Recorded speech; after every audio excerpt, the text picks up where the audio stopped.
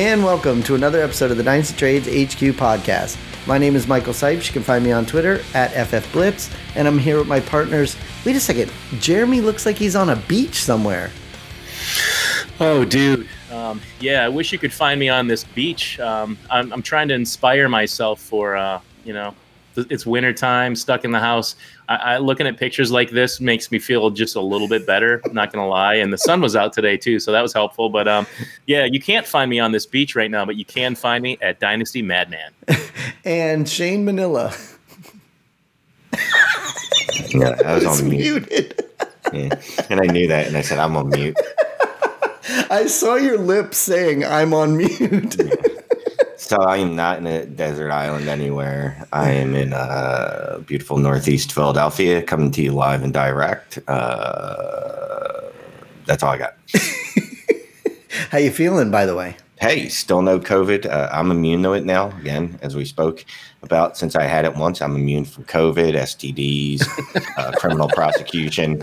So I'm good. I mean, basically, I can do whatever I want in life now. So not going to wear the mask anymore then, huh? No. I don't wear the mask. And actually, when I see people and they're like, oh, I have COVID, I lick them. Okay, don't listen to anything. Everything he's saying, it's all for joke. He doesn't mean any of it.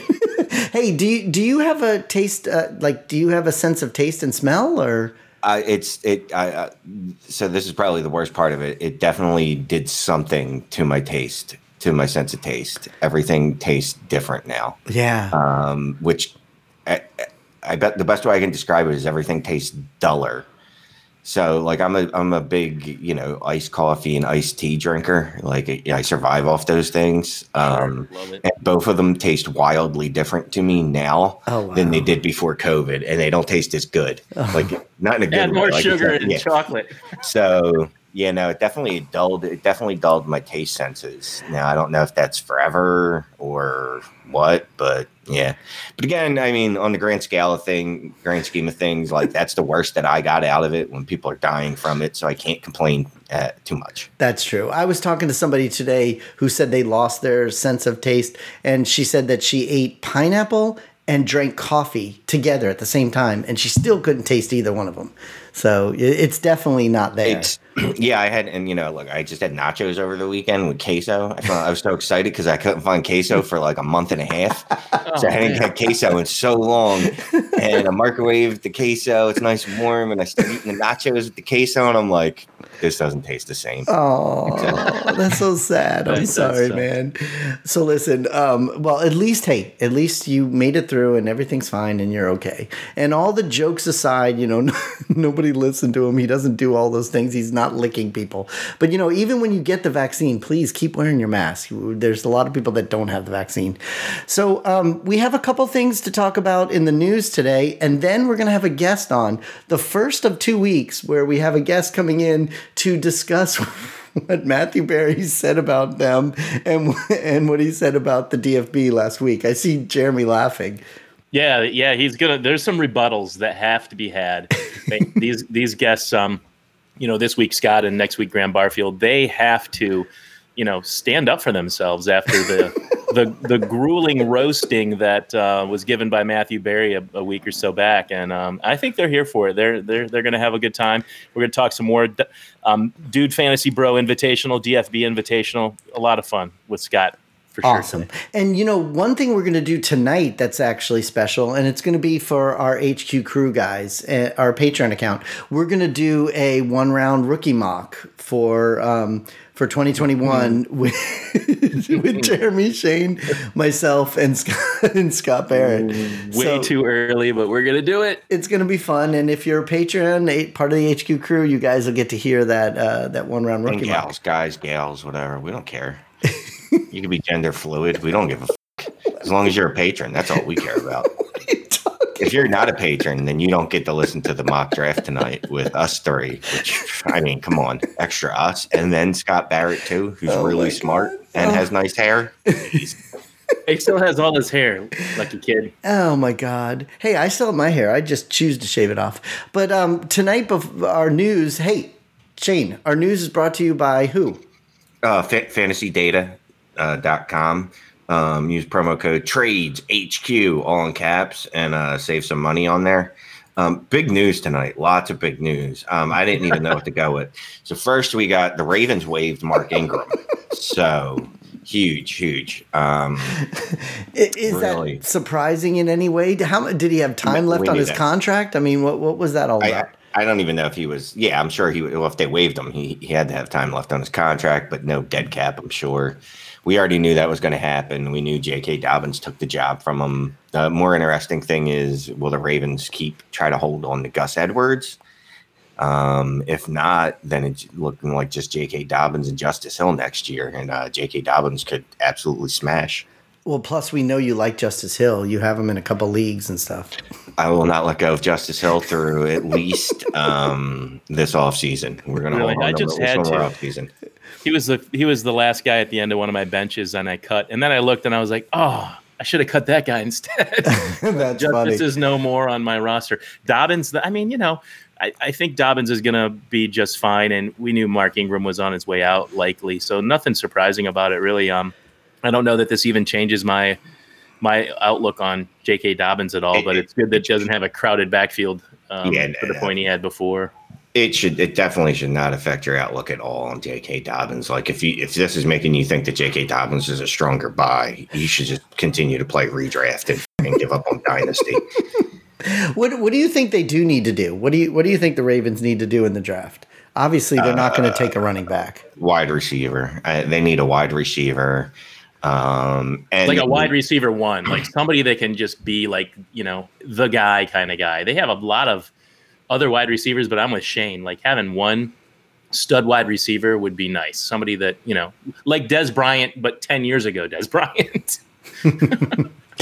Well, and with the running backs, like Shane says, it's not like all of a sudden J.K. Dobbins is going to get a bump in value. He already had that bump anyways.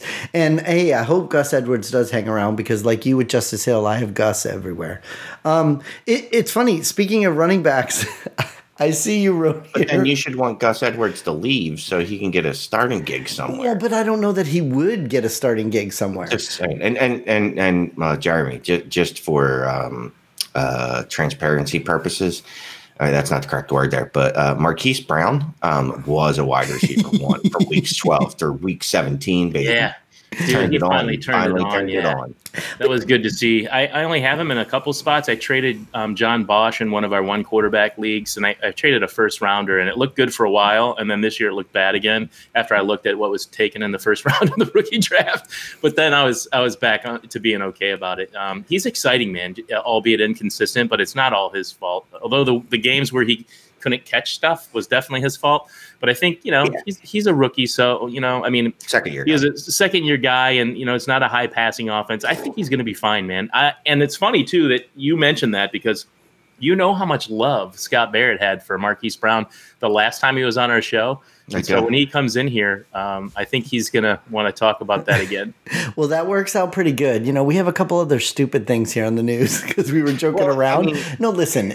John Kelly is still in the league. Well, I didn't know if that's stupid to anyone, but I didn't know. He signed with your Browns. But it's stupid that we have that as a news thing when you're going to say, didn't even realize that he's still in the league. So, and the reason. Or Corey Coleman. But the reason. Idea they were still around. The reason I was saying it's kind of stupid, I was kind of following off of what Jeremy was saying because Scott is actually ready to come into the room. So I was. Let him in. Well, that's what I was trying to say. I was trying to say this rest of this news is nothing. I would much rather hear what Scott has to say about what Matthew Berry said about him 2 weeks ago on our show.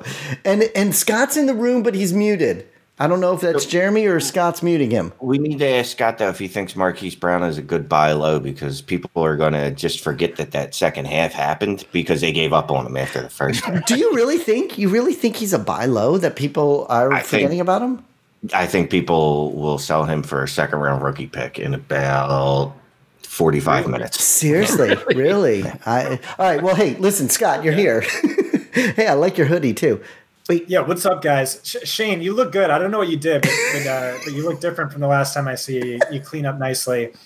Yeah, so a few things on the agenda. First of all, I am hammered. I started early.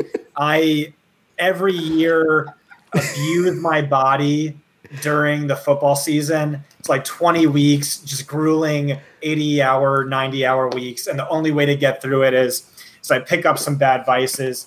I mean, like, other not that bad. Like other people in the industry just like abuse Adderall, but I just drink a lot of caffeine, which like I have like stomach issues and messes up my stomach. And nicotine. I was a long time hookah smoker. Oh gosh, where I just go to hookah bars, like we're just surrounded by like Middle Eastern men who don't speak English and just write for like 18 hours puffing out hookah. But I quit that. It's been over a year, but I did the Juul. And so I'm on day 2 or day 3 of no nicotine, no caffeine. And it's just like serious headaches and you're like really exhausted and like beaten down. So my path through that is just drink through it. That's like a friendly vice we're okay with. So I'm just warning you in advance. That's what we're dealing with. But we have a lot to talk about.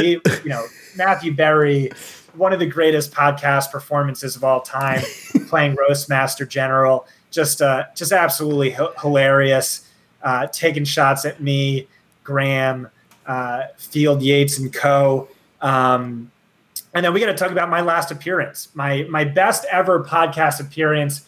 Like 2 years ago, I was on Wolf of Roto Street's podcast. He asked me, it was like, what are your thoughts on Lamar Jackson? I'm like, oh yeah, league winner. What about Austin Eckler? Oh, he's a league winner. And just like basically nailed every single, Christian McCaffrey is going to have a LaDainian Tomlinson season. Just like perfect podcast.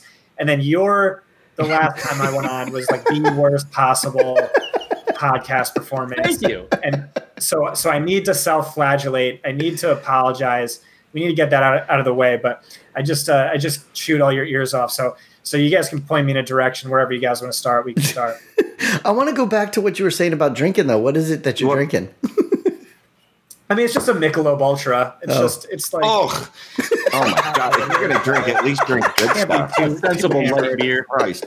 And Scott, I mean, look, drugs are bad, but that's why I like cocaine and methamphetamine. Oh my God! No, he doesn't. No, he doesn't. Do not listen to him. It's from the earth, so it's good for you. He doesn't do that. It's okay to do those things. Not true at all. Don't listen to him. I keep my bite. Like I don't want to go worse than like what's common. Like, everyone's at Starbucks, nicotine's okay, alcohol, whatever. But like, I just like abuse it to like apparently like one of the Juul packs is like a pack and a half of cigarettes. And I was like going through like 3 of those and like my heart would just stop beating for like a minute. And it was just a nice day to die. Okay. I agree with you, Scott. Let's turn it all back in. Let's go back. Let's go back to the show because then Shane will start talking about vices and we'll never get to it. So Shane actually wanted to know your thoughts on Marquise Brown before we start talking about Matthew Berry's comments. Right. So I mean, we should go back and we should talk about all of my misses from our last podcast. One of which was I said the 2019 class of wide receivers was historically great and no one realizes it. And I think there's a tremendous amount of value there from a dynasty and redraft perspective. I mean, A.J. Brown, everyone loves A.J. Brown. He's a beast. DK Metcalf, he's a beast. Everyone loves him. But those guys were kind of expensive. And then 3 who stood out to me was Terry McLaurin, Deontay Johnson, and Hollywood Brown, who were actually cheaper in dynasty than redraft, which just makes no sense. And so I had it ranked Terry just because he was the most expensive. And then Deontay, who I said was going to outscore Juju. I don't think he did. He came close.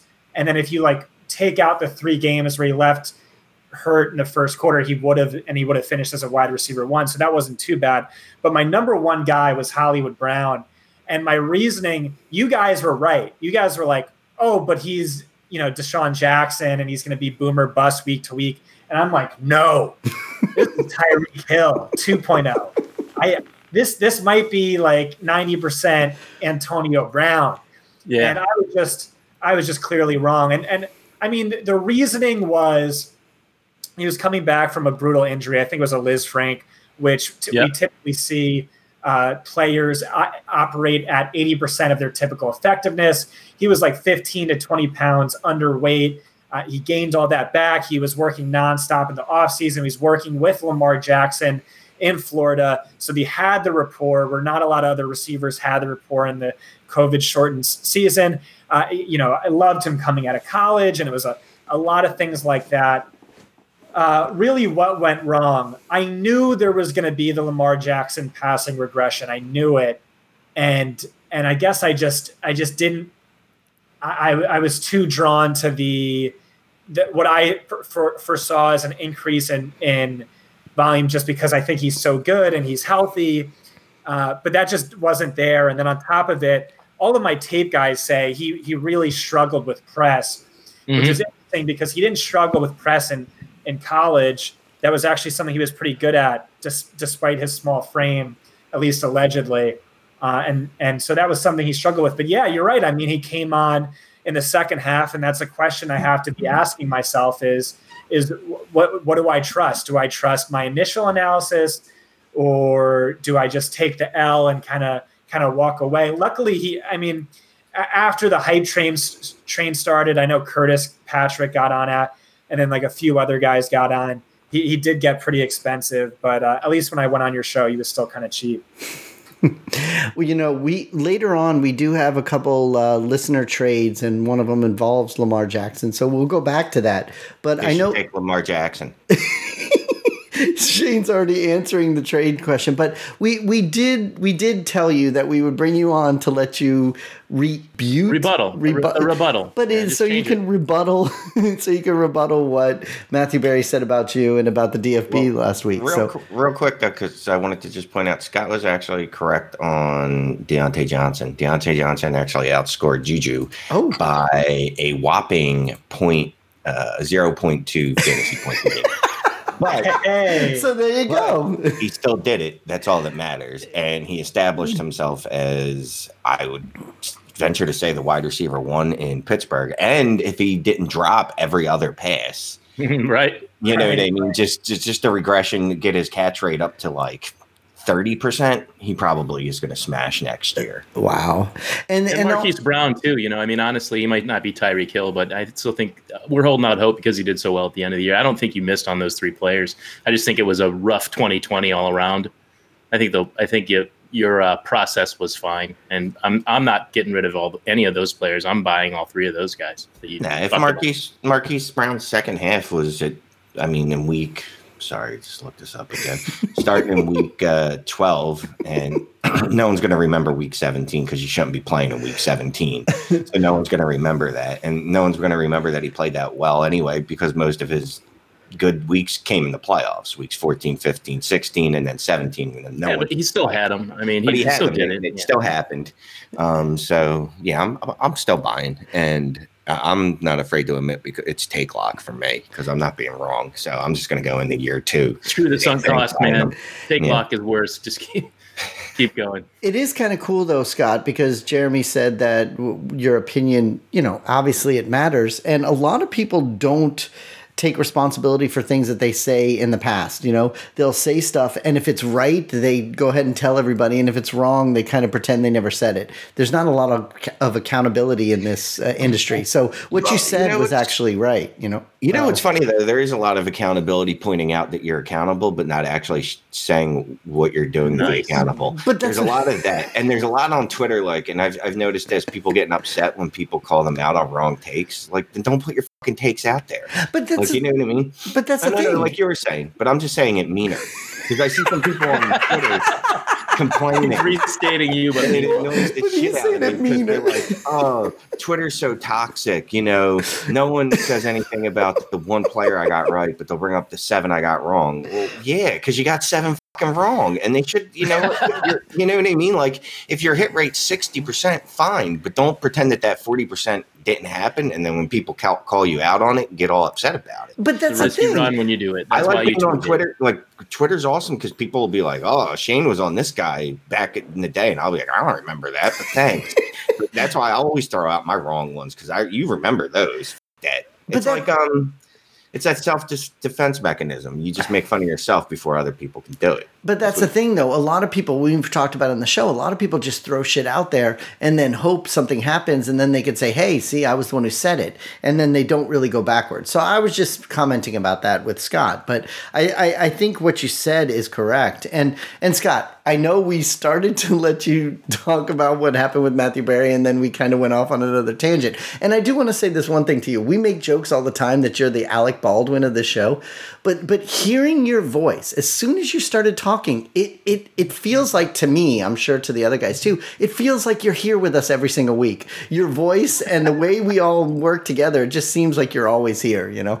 But go ahead, say what you'd like to say about what happened with Matthew.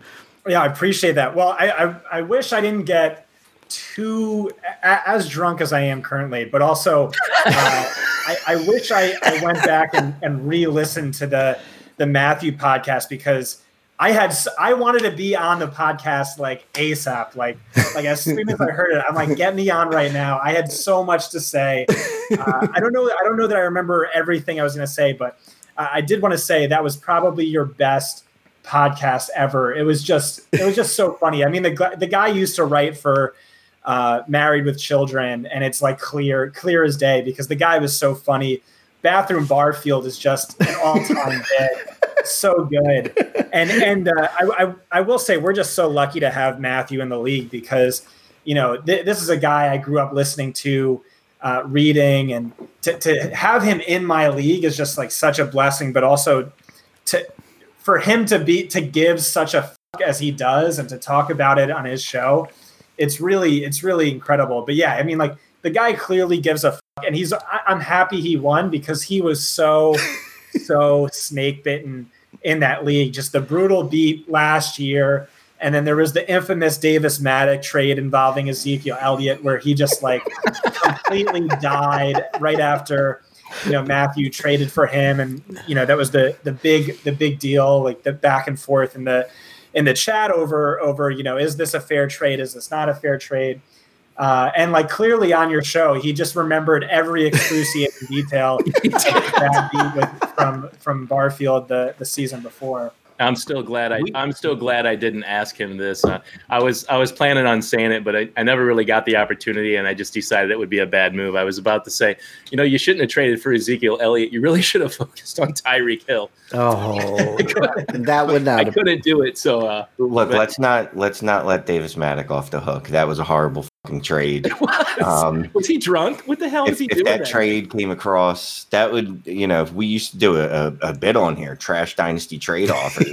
We haven't done it in a while. That shit would have been on there. You know, we weren't supposed to be talking about this. We were supposed to be talking about what Matthew said about you, Scott. Yeah.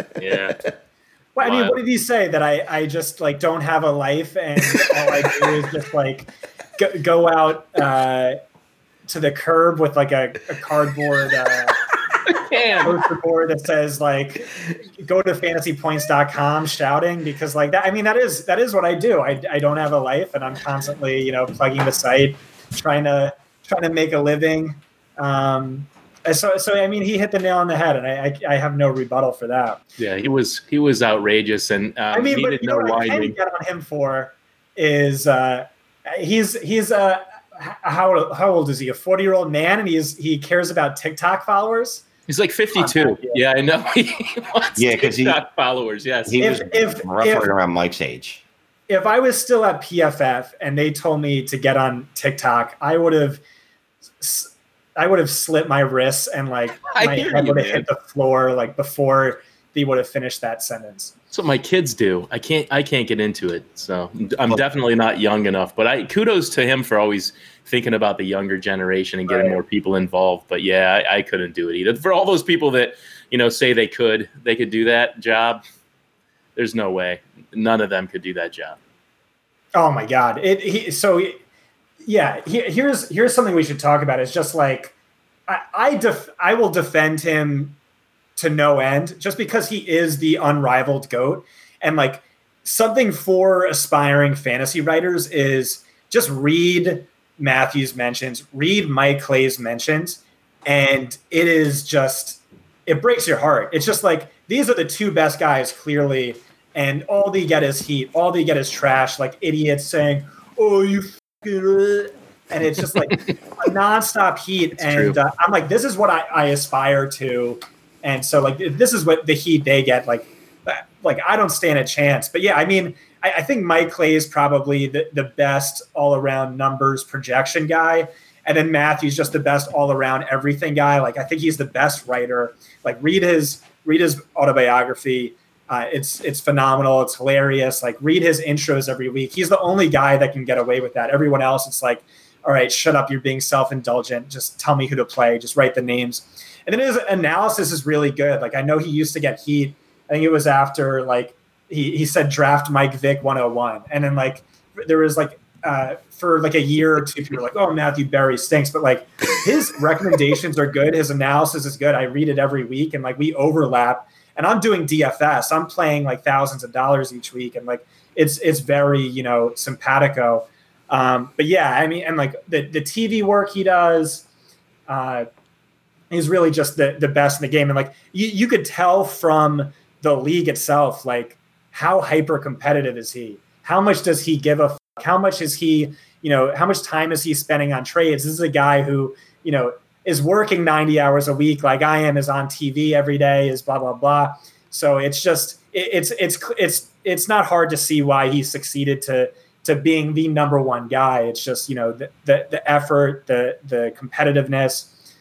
He's definitely, you know, and just to say he's a friend, like I was a nobody in the industry. I had 2,000 followers on Twitter and I was put in a tough situation. I got competing offers to write fantasy. One was full-time, one was sort of full-time, one wasn't full-time. And I just DM'd him. I'm like, hey, what are your thoughts on, I was hoping I could pick your brain. Do you have any thoughts on these three companies? And he was just like, yeah, give me your number. I'll call you. And we spoke on the phone for like 2.5 hours. I'm an absolute nobody. And he's Matthew Berry.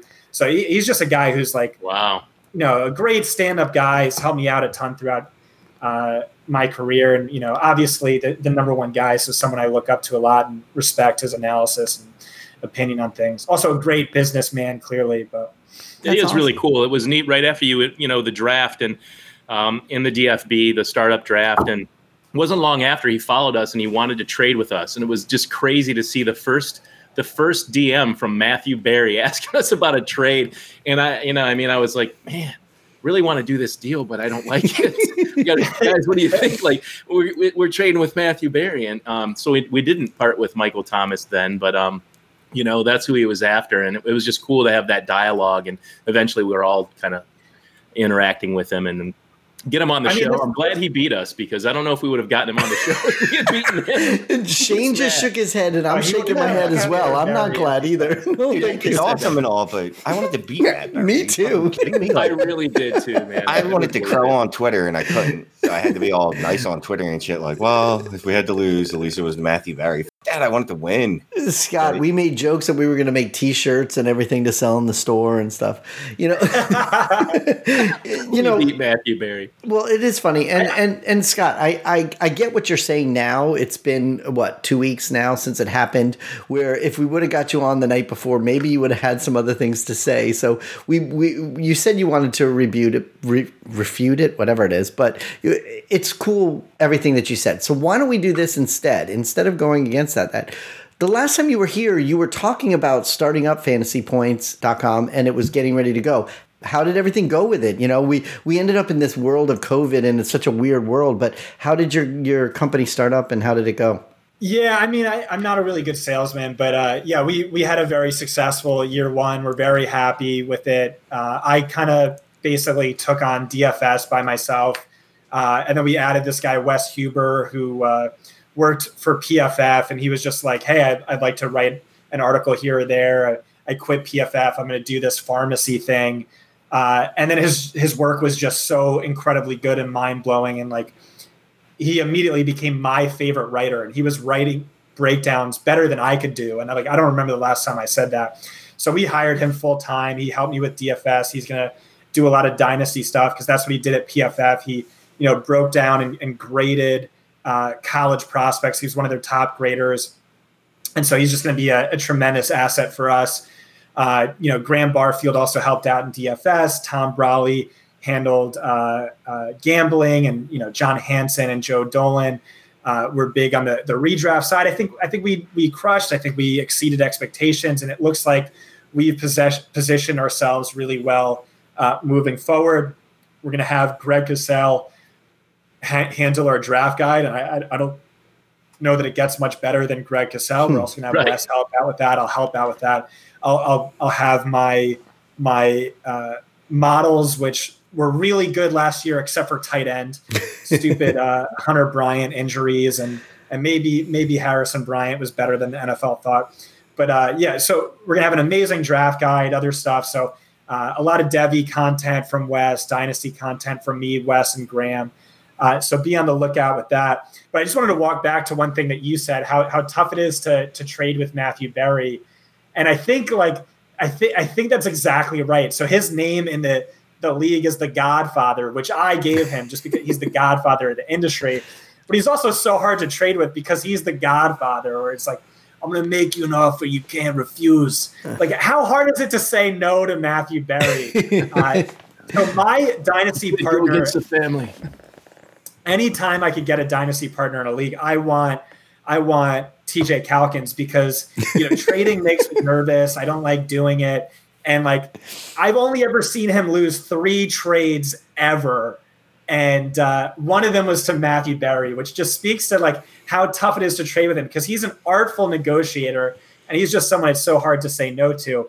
But I did want to bring up one of those trades that TJ and I lost, and that was Justin Jefferson. This is another L I need to take, and a big fat W for Shane, because apparently Shane was the driving force behind that Justin Jefferson trade. I just re-listened to that podcast, so you guys gave all the props to Shane on that. But that was a big L for me. I said I was actively looking to trade him, and we traded him for your 101, or for your round one. It was not the 101. I said it was going to be the 101, and you guys should have been tanking, and then lo and behold, you guys went to the championship. Justin Jefferson, I think, is an interesting case study on why this is difficult, because my thinking was, okay, I like him long-term, but I'm worried about him in year one short-term.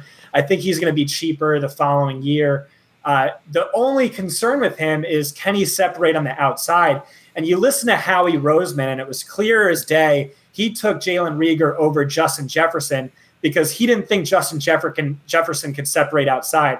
Jefferson ran about 70% of his routes out wide 3 years ago, and then 2 years ago was 99% slot, where he was much better, much more effective. And the big knock on him from everyone coming out was, okay, can he separate outside? And Howie Roseman kind of definitively said no, that's why we like Reagor. But then at the same time, Rick Spielman literally laughed out loud when Roseman took Jalen Reagor. I was like, really? All right, we got Jefferson? Let's go, baby. And so my concern was, okay, if he can't separate outside, that's not good for Jefferson, because Minnesota runs 12 personnel at the highest rate, very few slot routes, and then Adam Thielen's arguably better in the slot. So and it's already a low pass volume offense. Mm-hmm. And so the variable there was, can he separate on the outside? And the answer was a resounding yeah. So that was just a big time L for me. But that was the reasoning behind it, why this is kind of tricky and murky. But that's funny, because that was an L for a lot of people, because a lot of people said the same exact thing. He's a slot receiver. He's a slot receiver. That's all he can do. So Minnesota even tried him out as a slot receiver, and they were like, he's not very good at this in the NFL. And for whatever reason, they put him on the outside, and he just tore everything up. But absolutely, I don't remember anybody coming out of college where they were like, no, yeah, he's definitely going to be on the outside. Everybody talked him up as a slot receiver. That's why people were able to trade him for, what turned out to be the 111. That's why people were able to pick him after Reagor in most rookie drafts. I don't even need to look at the ADP. I know it for a fact, but he was going. He easily went after CeeDee Lamb, Jerry Jeudy. Reagor, it might have been close, but he still went behind him too, and he ended up being the greatest rookie wide receiver that's ever existed, apparently.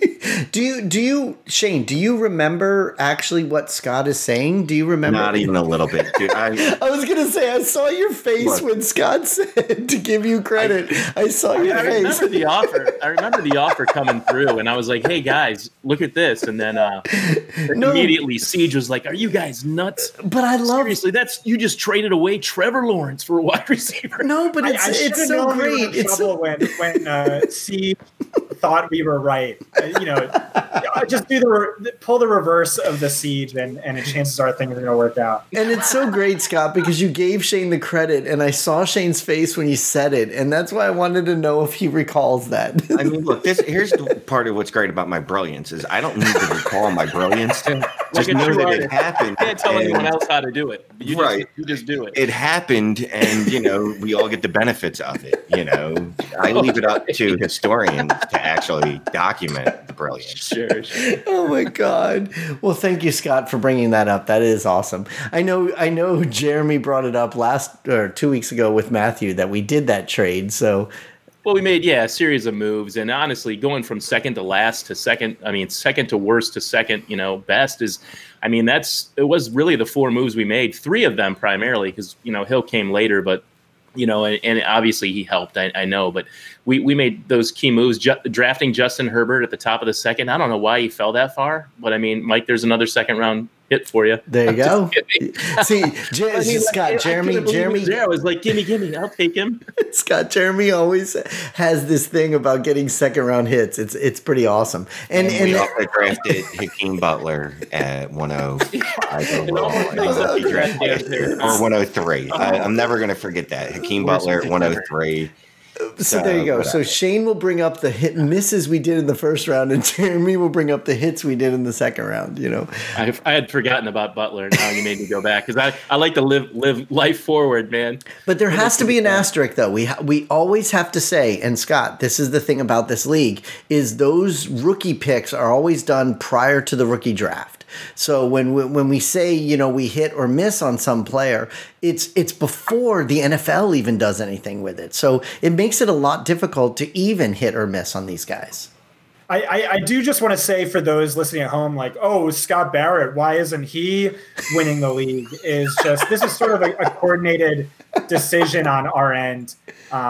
We have like a stacked dynasty team. This is tight end premium. I'm trying to pull it up right now. While you're doing that, I have to say I looked at your roster and I couldn't believe at the beginning of last season, in addition to having such a star-studded team, like a really good, strong roster, you have all those picks. No, but you know what? I was like, wow, this team. The best is that Scott's saying that our listeners are sitting back going, how come Scott isn't winning this league?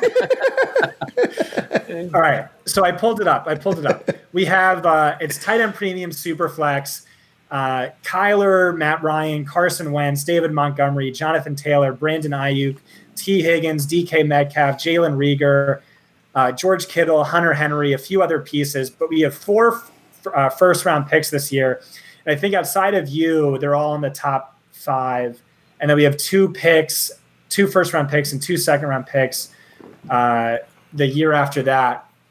So I think we are really positioned well. And, we're TJ and I were just in so many leagues. We're not afraid to take a long-term oriented approach. Okay, we'll lose this year and then we'll dominate for 6 years, ideally, something along those lines.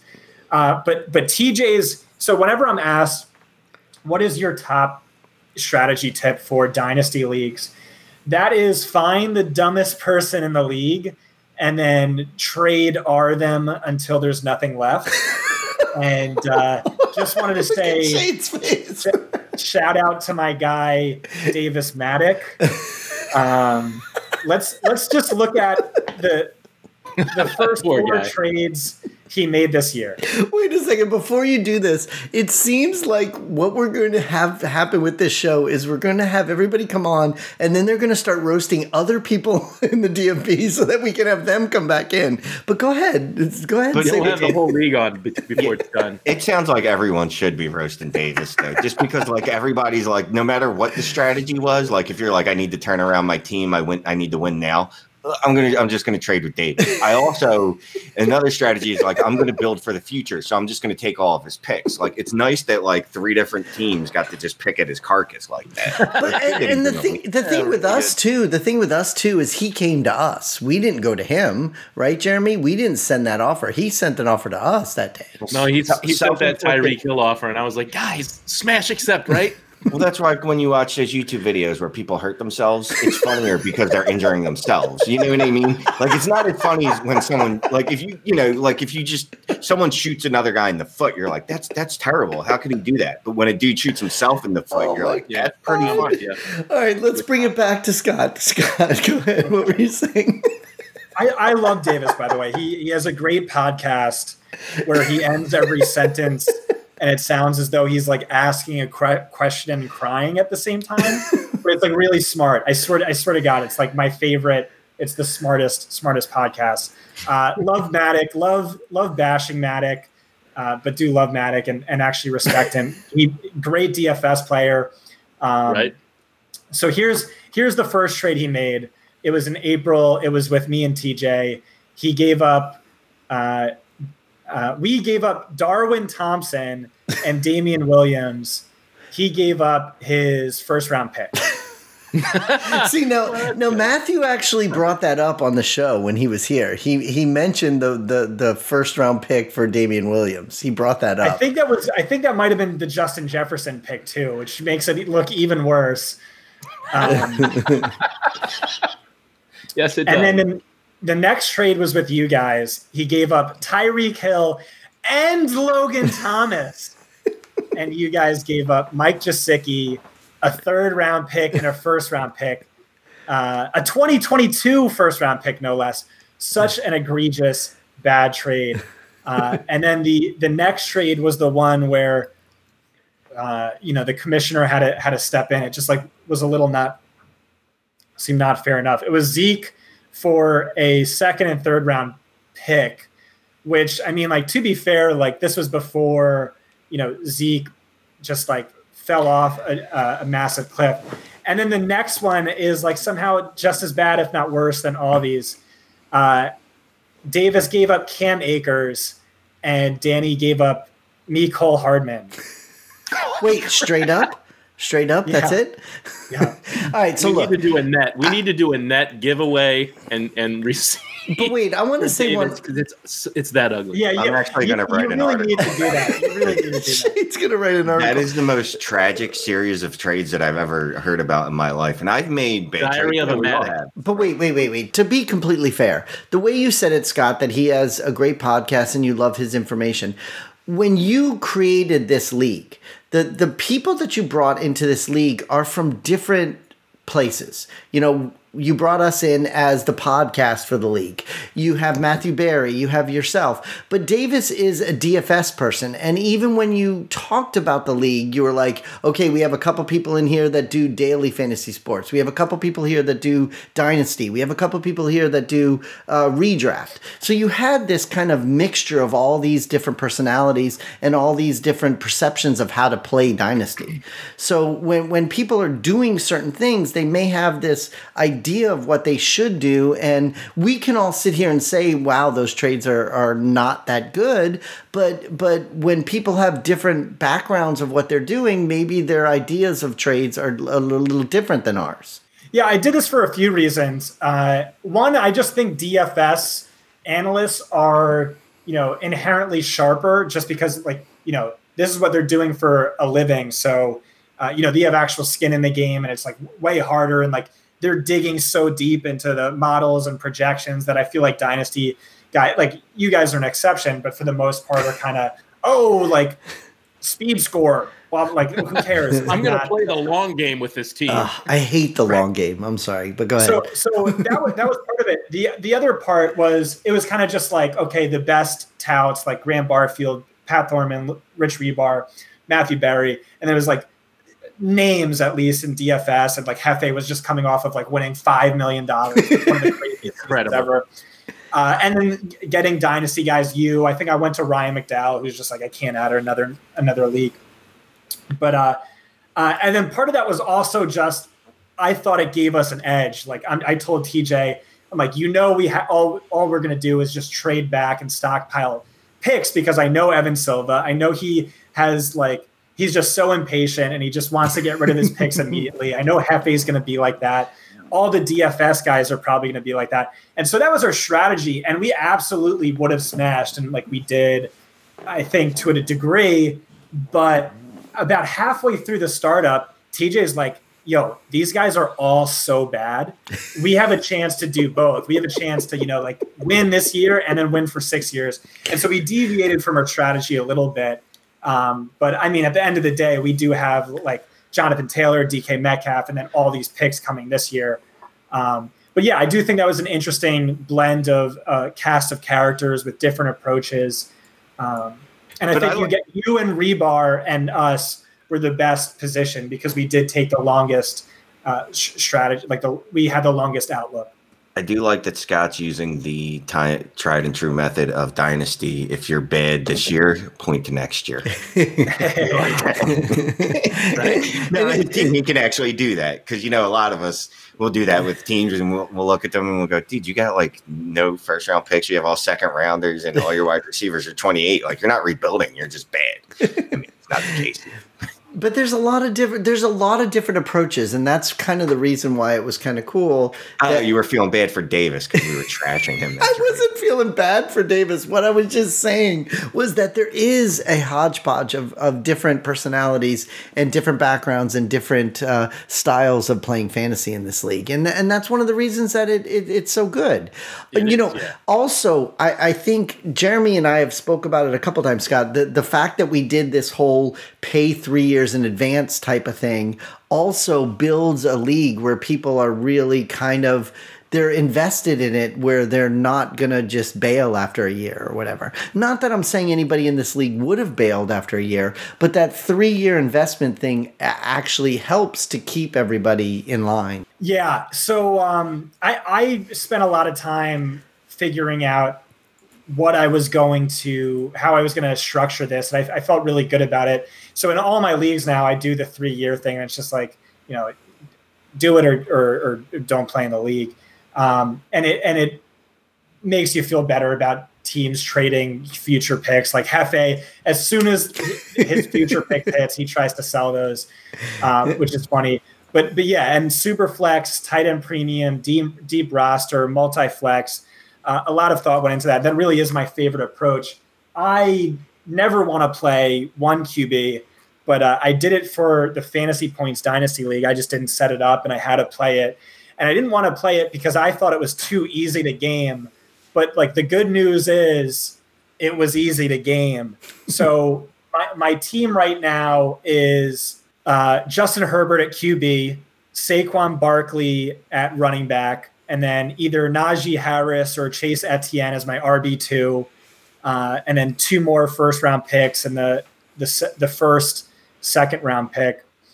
And then my wide receivers are Brandon Ayuk, Keenan Allen, Antonio Brown, Stephon Diggs, Jerry Jeudy, Deontay Johnson, CeeDee Lamb, DK Metcalf, and then it's not tight end premium, but I have Noah Fant, I have Evan Ingram, and it's that team is so stacked. It's going to have Ayuk and CeeDee Lamb on the bench each week, and it's just I finished second to last, whatever.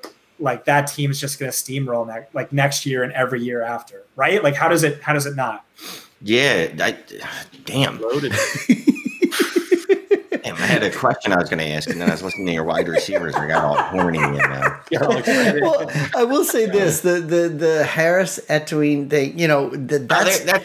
Go ahead. You thought of it. You remembered. Go ahead. So, just the way you phrased that, are you even considering Etienne over Harris? But let's say for our draft, for the DFB draft, because it's before the NFL draft, and also for our Patreon rookie mock that we're going to do tonight. We're going to do a mock which is that's what I was going to tie that into. But if you want to do this now, no, you're better because that's smart. Because then we're trying to sell the patron. We're like, if you become a patron, you get to listen to the mock draft. So and look, I do not want to take away from our listeners. We have a great bunch of listeners. So go ahead, Scott, answer that question. But we are going to bring that into the Patreon show with our draft. Yeah, I mean, just tell them to be Patreon members. No, I'm saying go ahead and answer the question that he asked you. Prior to the draft, which is what happens in the DFB, which one of those two guys do you like prior to their landing spots? Yeah, I mean, so that's tricky because TJ is my partner, so we kind of just like I have my strategy, and then it's always a blend with TJ. But what I would do personally is first I would gather up all the best mock drafts, so like Dane Brugler, Lance Zierlein, and then just build out rank their mock drafts by like, okay, which running back does he have going first? That's probably the guy I'm going to have RB1 unless ... really exploded on tape. And remember, you have to really wow me on tape because I'm not a tape guy. And then, or just super smash in my model. And my model, I feel really, really good about. And then if not that, then Greg Cassell is whispering in my ear and he's like, no, this guy, he's a stud. So it's going to be an amalgamation of a bunch of different factors. But where am I at right now? I mean, like, bro, it's DFS season just ended, 2 days ago. So like I'm so burnt out and I haven't really paid any attention and I haven't started to run my models, but hopefully next week. All right. Well, then what we're going to do, we are going to do that first round mock in the Patreon for the HQ crew. But we did mention at the beginning of the show that there was a trade that did involve Lamar Jackson. Let's just go over that trade real quick, and then we'll wrap it up, and then we'll go on to the Patreon show. So, Shane, why don't you go over this trade alert here that has Lamar Jackson? It loops back to what Scott said about Lamar in the beginning of the show. Oh, and this ain't no goddamn listener trade. This isn't my trade. You know that. What's funny is on the show sheet it says listener trade and then it's blank and then it says trade alert. So so it's a Shane trade. So go ahead. Listeners, so I'm the guy that usually adds the trades to the show sheet. DM me trades that don't suck or that do suck, and I will put them on the show sheet, listeners. Or Venmo cash me, and then I'll make sure I shout out your name too. And then he won't tell us about it, Jeremy. But go ahead. No. So go ahead. Why don't you go over your quote-unquote trade? So, we were watching the game all together on Sunday, right? In the patron chat, and we were talking about Lamar Jackson because he was shitting all over himself, like basically in that game. And we were talking up Justin Herbert. So I decided that let me go see if I can go sell high on Justin Herbert and get Lamar Jackson back with a little something extra, since apparently Lamar Jackson's not good at football now. So I gave up Justin Herbert, a 2021 fourth round pick, and I got back Lamar Jackson and a 2021 second round pick. Wait, one more time. You gave up Justin Herbert? Justin Herbert and a fourth, and got back Lamar Jackson and a second. Yeah, I mean, I think that's fine. I think that's good. I think that's solid. I think that's probably a win for you. I mean, maybe Justin Herbert is Josh Allen. Maybe they, start letting him use his legs. And interesting, like one of my favorite stats from this past offseason is Justin Herbert is like literally Devin Singletary, except like a foot and a half taller and like 90 pounds heavier. So he's just like a freak athlete. You could use him as that Josh Allen. And he had just had arguably the best passing season by any rookie quarterback ever with like a bottom 3 head coach. But he doesn't run at the end of the day. Jeremy, what did you think of the trade with Lamar and Herbert? I want the Lamar side. I think the Lamar Jackson side. I think that, if before last season, if you could get Lamar Jackson for Justin Herbert in any way, great trade. The fact that he brings a second back and gets rid of a fourth too, icing on the cake. I think it's a trade you have to make, fantasy football. And Scott pretty much, captured why. It's the ability to make those crazy plays at any moment. He doesn't need to throw the ball 50 times a game to get you crazy fantasy stats. Everything has to go right, for Herbert.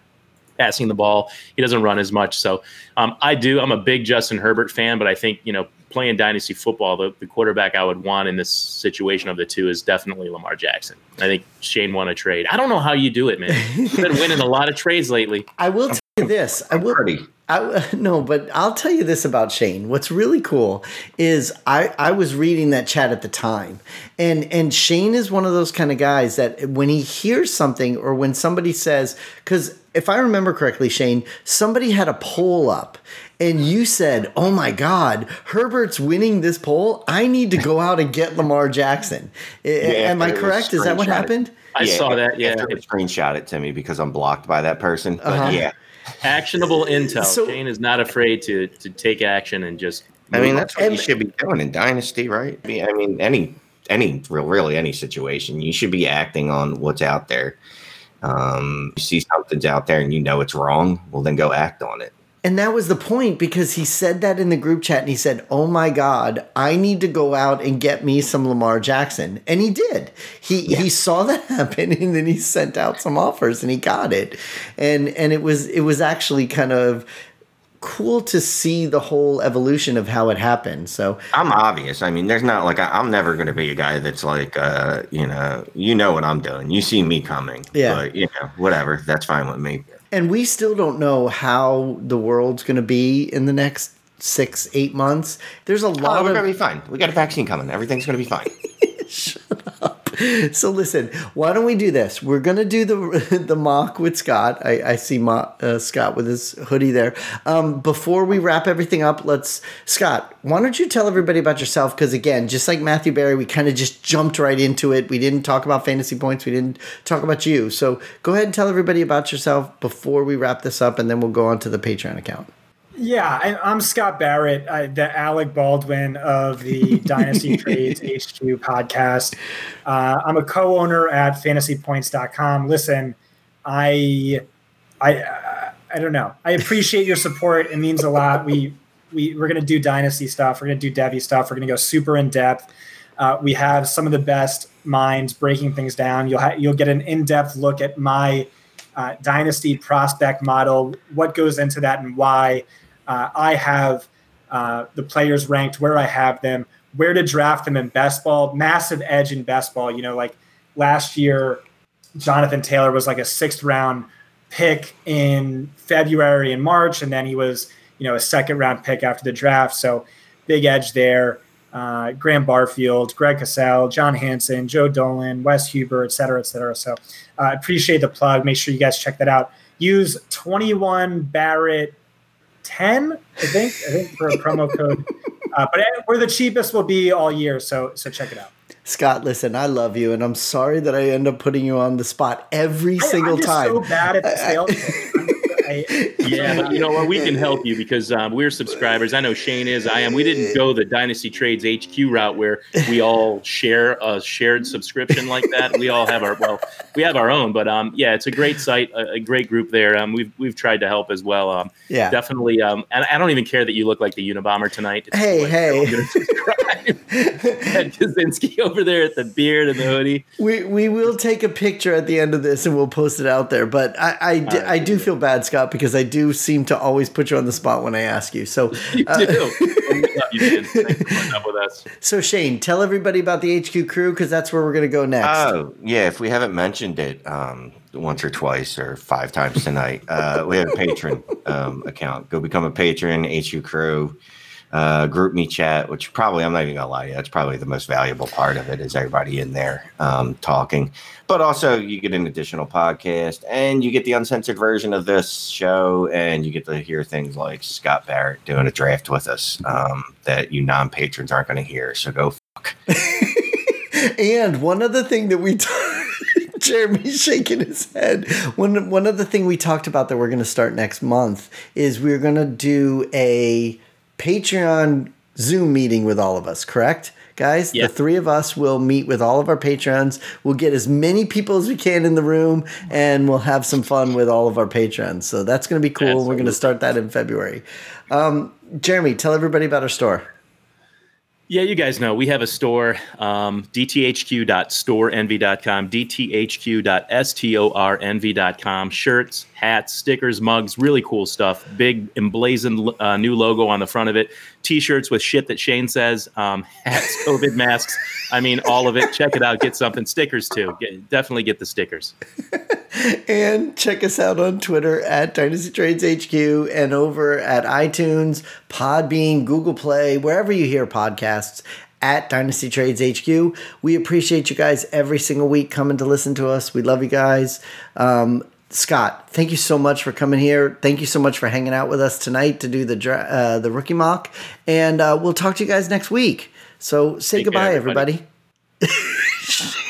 Shane, say goodbye. Shane, you're on mute. This mic, it's a new mic. I mean, there's no mute button on here. You have to use the one on here. Yeah. So I keep using the one on the screen, but when I'm doing other shit, I can't. Oh my God. Just say I had goodbye. a beard like that not too long ago. I can't do it, man. It bugs the heck out of me. The longest I can have is just like the stubble. And of course, the going silver early like this, the whole thing, just adds to the age profile. So, but I can't do the beard, man. Wait. Jeremy's talking to Scott. Say goodbye, Shane. Oh, I thought we said goodbye. You didn't say it. Goodbye. Goodbye, Shane. Okay, cool. That's so hilarious. Okay. Yeah.